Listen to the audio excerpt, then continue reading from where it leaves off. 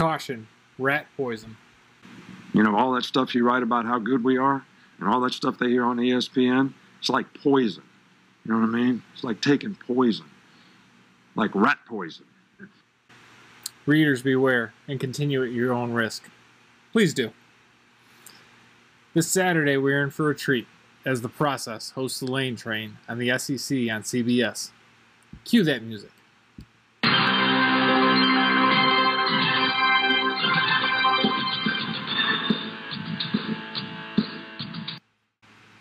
Ole Miss and Alabama are two of the hottest teams in the 2021 season.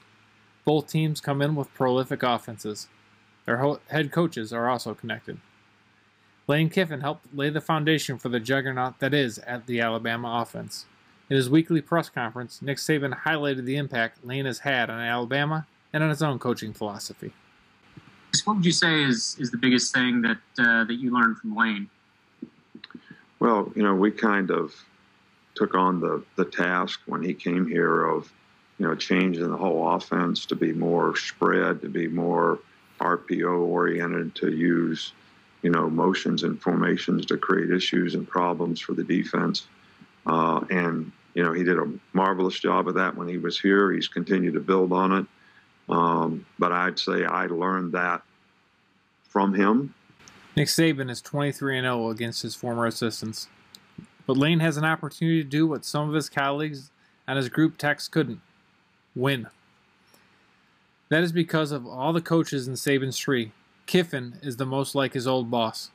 Easy dog fans, let me explain. Nick Saban's success can be attributed to his willingness and ability to adapt. Yes, he has great facilities and recruits, but his genius lies in the reform school for wayward coaches. Saban brings in recently fired coaches for new ideas and concepts to help keep the Tide on top.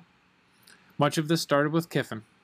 After being left on the tarmac at LAX by Pat Hayden, Kiffin was hired as an offensive consultant during the Tide's preparation for the 2014 Sugar Bowl. After the game, Alabama OC Doug Nussmeier left, fired, to become Michigan's new play caller, and Saban hired Lane as his new OC.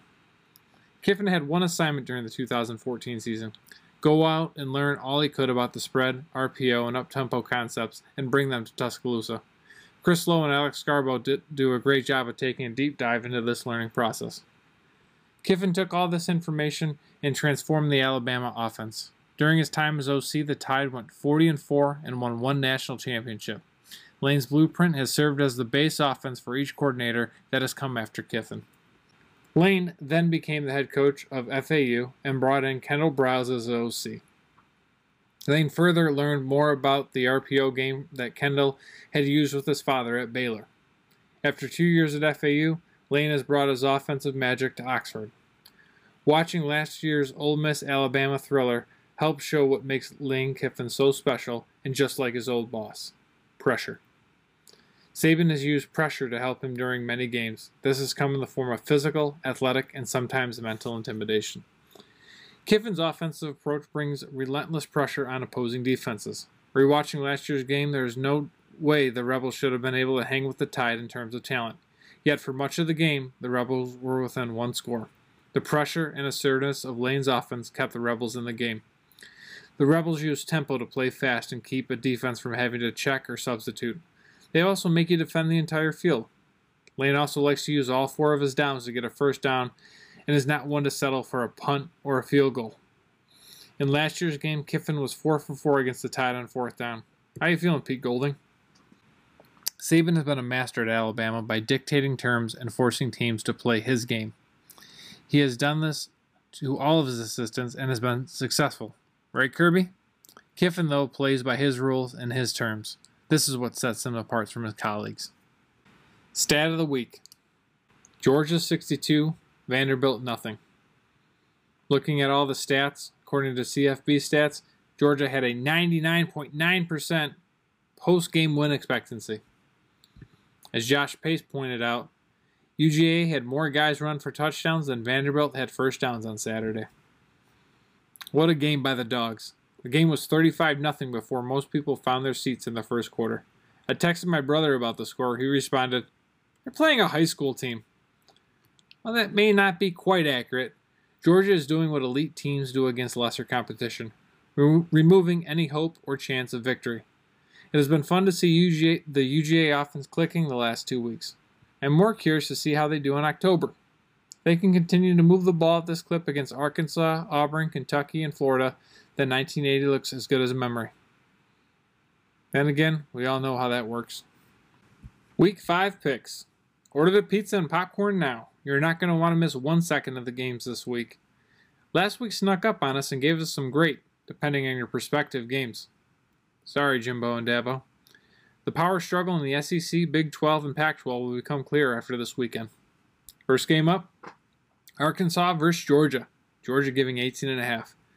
College game day and the red-hot Texas State champion Arkansas Razorbacks come to Athens for a noon kickoff between the hedges. Georgia is looking for an elite experience from its fans. Georgia's defense has impressed this year and suffocated opposing offenses.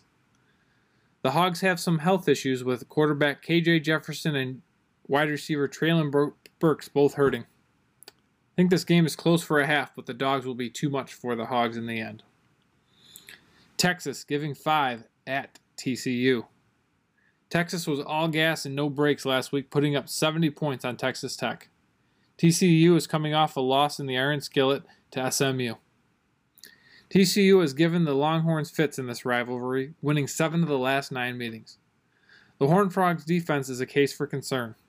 They surrendered 350 yards and 6.7 yards per carry last week against SMU.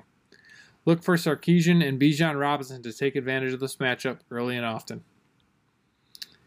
Cincinnati giving 2.5 against Notre Dame.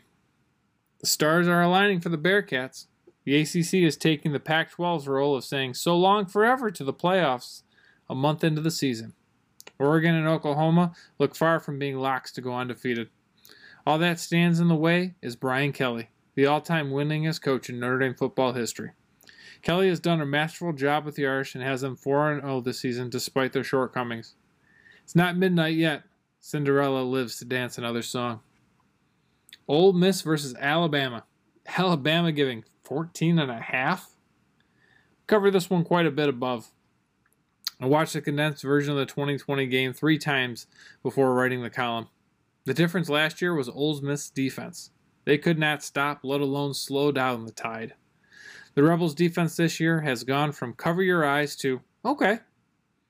That is enough to keep this one close, and even possibly Lane knocking off old St. Nick and the Tide. Here's your lock of the week. Louisiana Tech visiting NC State. NC State giving 19.5 points. Sound the horn. Hangover alert. NC State knocked off Clemson last week in double overtime. I'm sure there were plenty of smiles on campus this week. Louisiana Tech has 2 losses this season. A close one to Mississippi State and a last-second Hail Mary to SMU. Skip Holtz continues to do a nice job at Tech, and I see him having the Bulldogs keeping it close and possibly upsetting the Wolfpack. Last week against the spread, 4-1. Overall for the season, 15-8. Grab your popcorn and enjoy the games.